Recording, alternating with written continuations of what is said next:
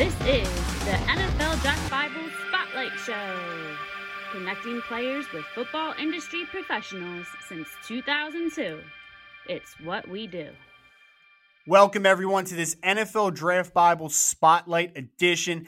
I am Ryan Roberts. Please follow me on Twitter at RisenDraft. Follow everything NFL Draft Bible. NFLDraftBible.com has all our products, inside scoop into the 2020 NFL Draft. Make sure to order our NFL Draft Bible right now. It just came out a couple weeks ago. Just got my paper copy today in the mail. It is an absolute wonderful book that has over 600 scouting reports in there, over 180 interviews, everything you need to know for the 2020 NFL Draft.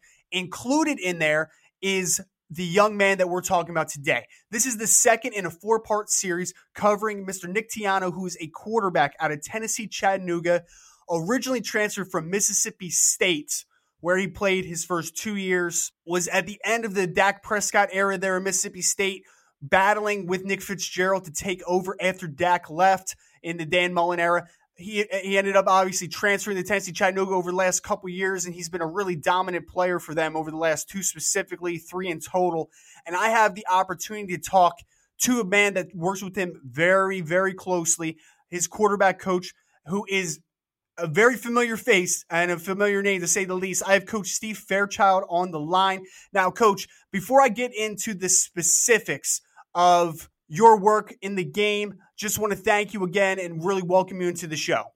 No, this is a lot of fun. I like talking quarterbacks. I enjoy the whole draft process of looking at guys coming out of college and trying to equate how they're going to fit into the NFL. And I've got a background where I've coached 34 years, a lot of it at Division I, but some of it in the NFL, and have a quarterback background. So I've had a chance to work a little bit with Nick and just feel very strongly about his skill set transferring to the level of game at the NFL level. Now, Coach Fairchild has had a ton of experience in football. Now a quarterback coach for guys like Paxton Lynch, Kyle Slaughter, Chad Kelly, Nick Stevens, who went to Colorado State, Colin Hill, who decided to transfer from Colorado State this past offseason, Jacob Knipp, who's also coming out of Northern Colorado. Now, Coach, you spent a long time in the NFL and college football. You had stints with with the Buffalo Bills, St. Louis Rams, San Diego Chargers. You were the head coach at Colorado State. You played quarterback there. Last coached as a quarterback offensive coordinator for the University of Virginia a couple years ago. Now, why don't you just give a little insight into how you've been able to stay around the game and just how much it's kind of meant to you over the years? Well, I was fortunate enough to play high school and college football, and I played for some really good coaches. And when my college career came to an end, I sat out for a semester and realized at that point when I was going to grad school how much I missed football. And that was probably the only, since a very young age of playing youth football, that was the only year I wasn't part of a team, wasn't part of a playing football or coaching football. So I got into the coaching profession.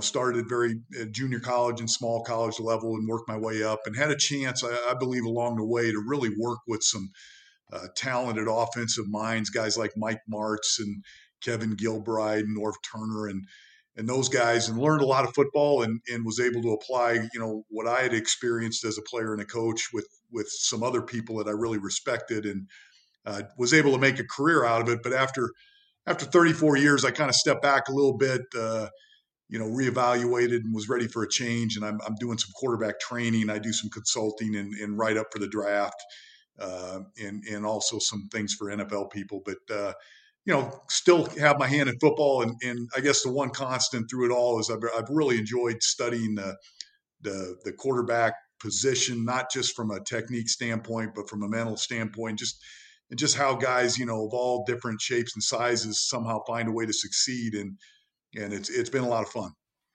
And I know when I was on the phone with Coach McCarty and just talking to him a little bit about Nick from a just a standpoint as a person, I know from my experiences as well with the scouting reports and writing up players, it's kind of incomplete until you have the full scope of the person. What drives this young man, what makes him strive for greatness. There's an unseen thing, until you are really face to face with a person, you see how he ticks, you see how he responds to failure, how he keeps on moving it through adversity, like those types of things. And for you, who has that experience not only as a quarterback coach, but just as a head coach, offensive coordinator in general, I'm sure you've seen how a lot of different guys react so much differently. When you talk to Nick, when you hear how he responds to things, to people changing things even, what type of person is he, and what type of football acumen does he possess already at this young age?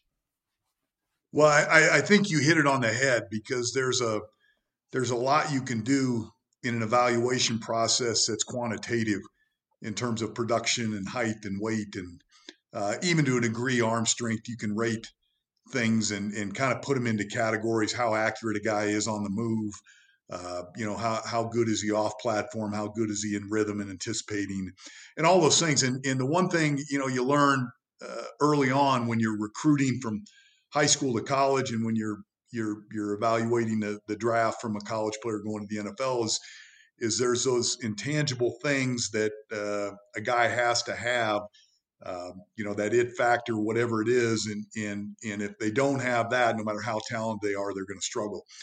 And one of the things I really like about Nick, and I had a chance to not only work with him this offseason, but I had a chance to watch him as he trained, with the Landau Sports Performance people, and that was his training in terms of running and throwing routes with receivers and weight training and those sort of things.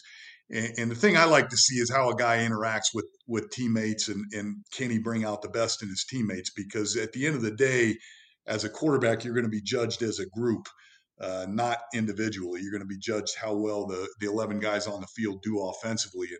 And guys that can interact with players and bring out the best in not only themselves, but their teammates and the guys they're working with, and maintain a good work ethic, but at the same time have a relationship and a trust factor that exists. Those are the guys that, it translates into success. And I saw so much of that from Nick this offseason. It's hard not to get very, very excited about him as a prospect. Mm-hmm.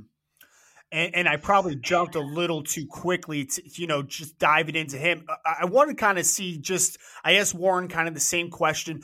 What was the first time you met Nick, you saw Nick, whatever, like first impressions of him, whether it was as a football player, as a person when you first met him? Well, we had one of the receivers that played for him his junior year is a guy I know and worked with some, Joe Parker. And so Joe had talked to me a number of times about Nick and kind of given me his opinion of who Nick was as a quarterback and as an athlete and those sort of things. So I kind of had a little bit of an idea before I ever met him. But then Nick came out after his junior year, and we started to train a little bit.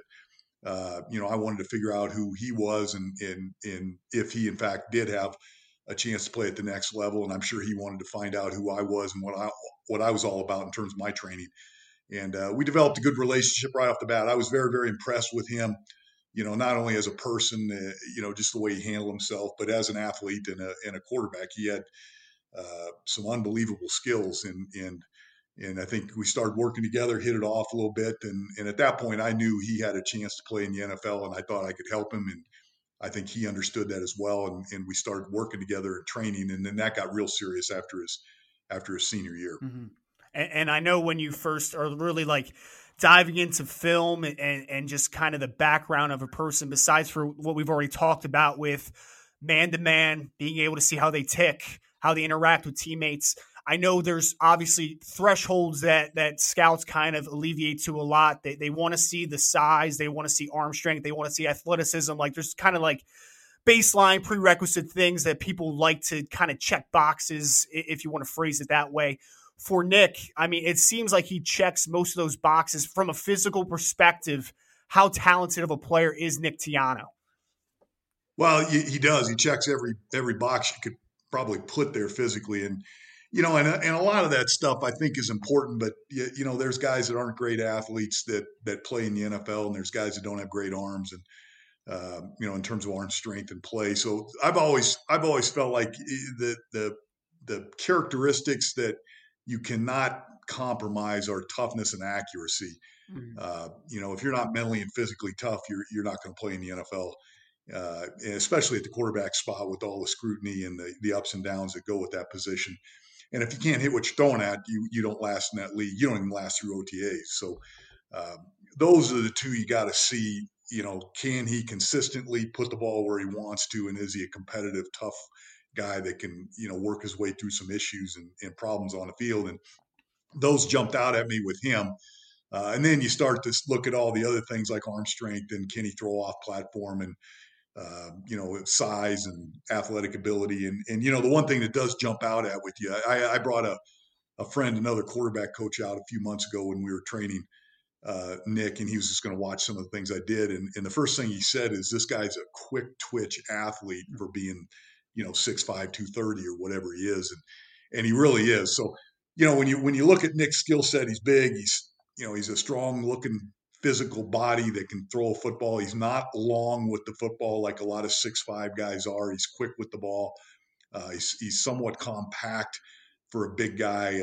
He's athletic, and he's got the toughness and the accuracy. So you reminded me a lot of Josh Allen. I had a chance to work with Josh one time, and he's kind of, in terms of skill set, kind of a similar type of quarterback. Mm-hmm. Well, and that's obviously a really interesting comparison, because Josh Allen, just from a physical standpoint, is probably one of the top 2 or 3 most gifted quarterbacks in the NFL. I mean, he's right up there, in my opinion, anyway.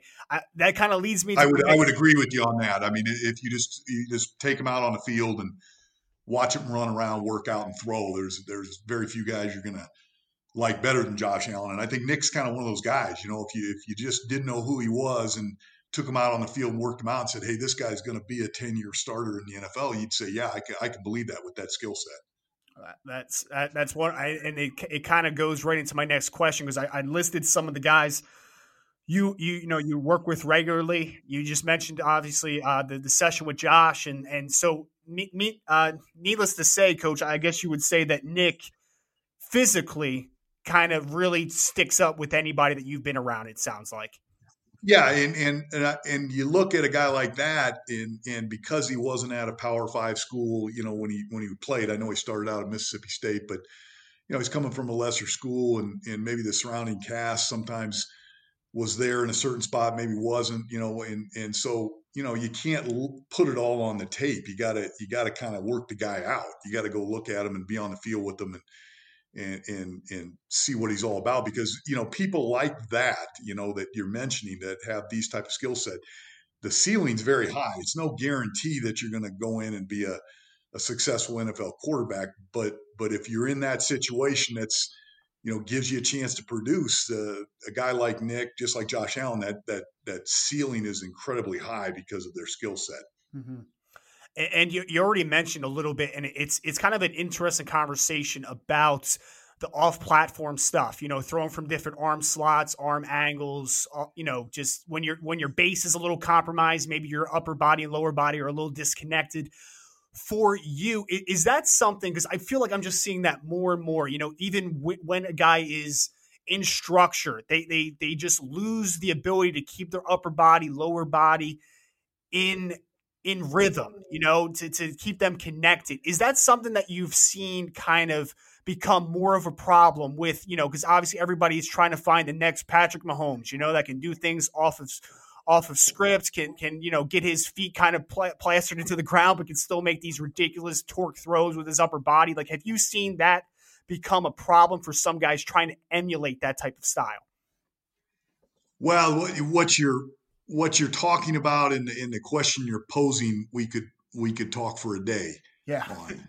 And I'm not sure where to start, other than the game has always been a majority of the time a compromised throwing position, to use your term. And if you're not playing that way a majority of the time, you're playing in some other league. So in the NFL, to some degree, you're not going to be in rhythm with your lower body, and you're going to try to keep your upper body as perfect as you can, but you're not going to always have the chance to be aligned, use your hips, use your feet the way you want to use them. And so uh, that genre of throwing is such a huge window of throws, because sometimes it's minor, sometimes you see the game day highlight of Patrick Mahomes where he's really torquing and moving to his left and making an incredible throw. That there's those type of throws, but there's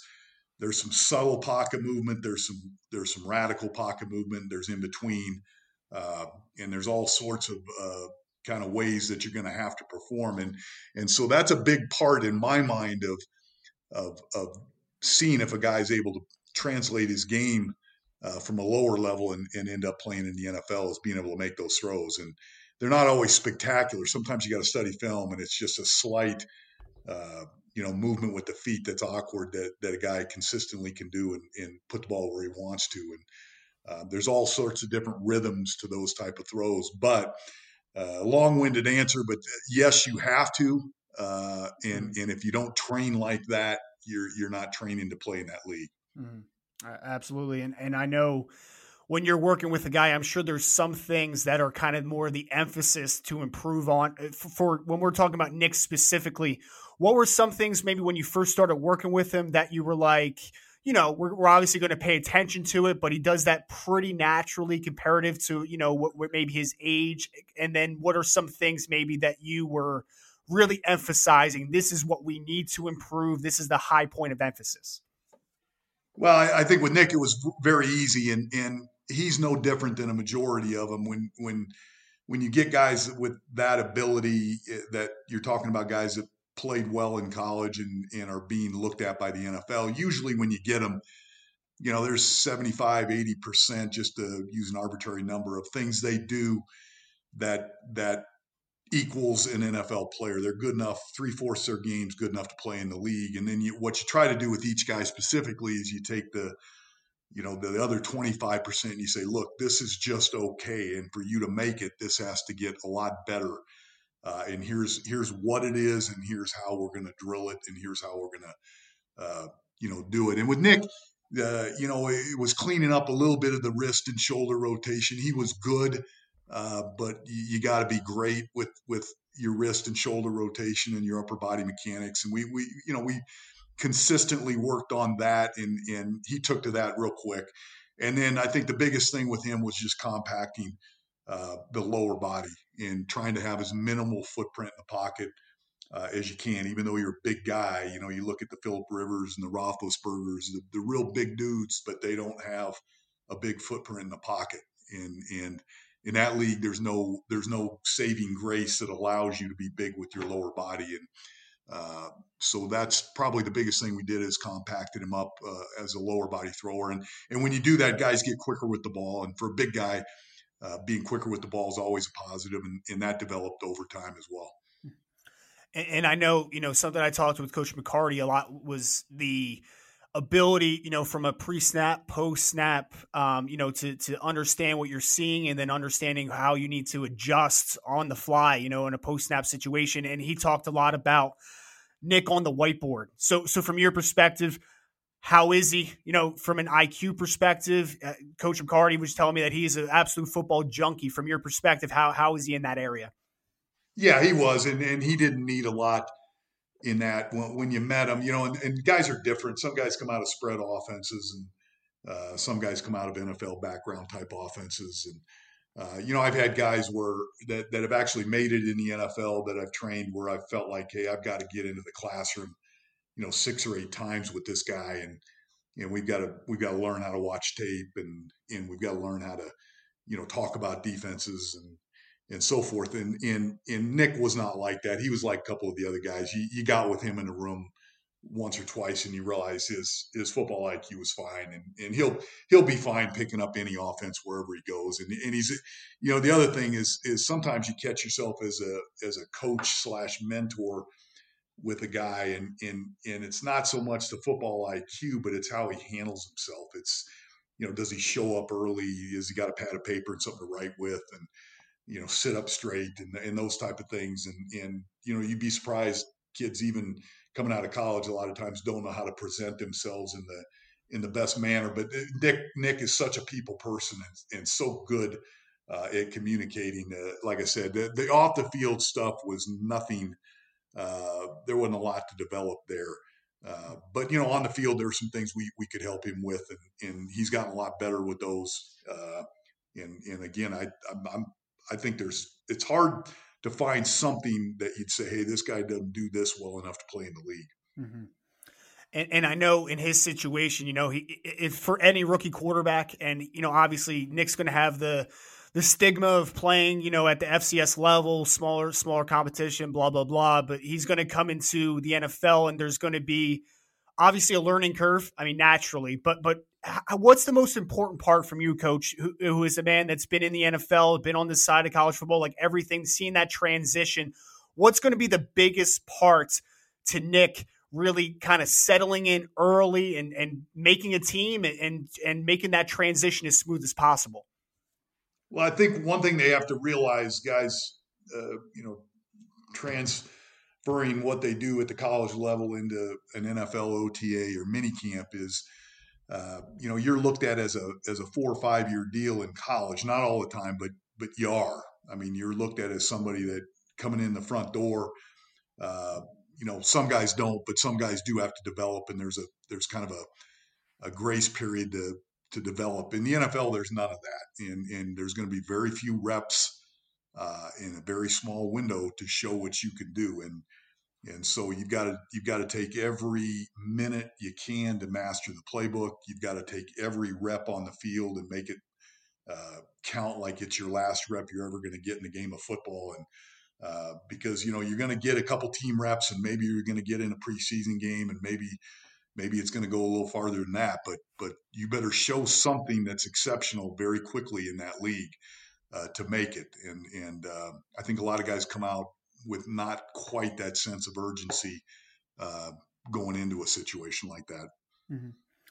And I'm wondering because, evaluators are going to look at him, what he is now. They're going to determine what he does well, what he needs to improve on, where he's come from, the transition, the projection to the next level. They're going to talk about what is his ceiling, what if everything clicks, he's in the right system with the right coaching staff, and he's able to hit his best opportunities to succeed. How good can Nick Tiano be, in your opinion? I think he can be a career starter in the league. I think his skill set is such that he could start in the NFL and have a good career as a starter. But having said that, he's going to go in the front door as the fourth, fifth, or whatever quarterback, and how you manipulate and work your way up a depth chart, how you get coaches to see you not as the fourth guy, but as the second guy, and then not as the second guy as a starter.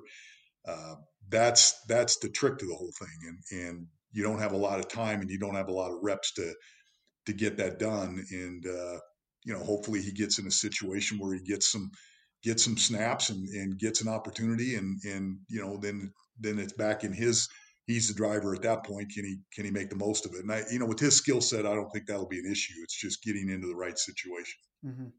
And kind of the last question for you, Coach, if I don't know how many teams have kind of reached out to you to talk to you about, what you're working with Nick, what you think about him, that kind of thing. Like, what are kind of the biggest question marks for him? Because obviously I know the level of competition. What do you think that teams are wondering about him if they haven't asked you already?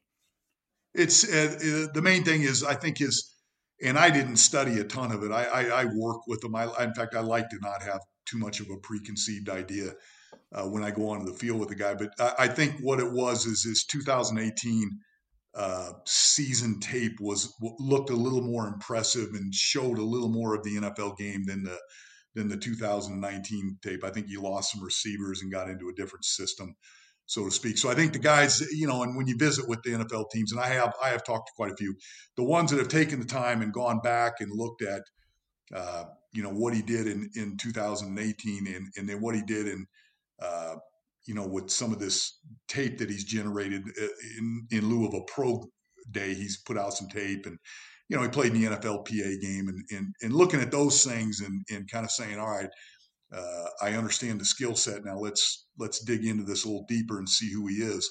I think those are the teams that are going to have him a little higher up on the board. Awesome.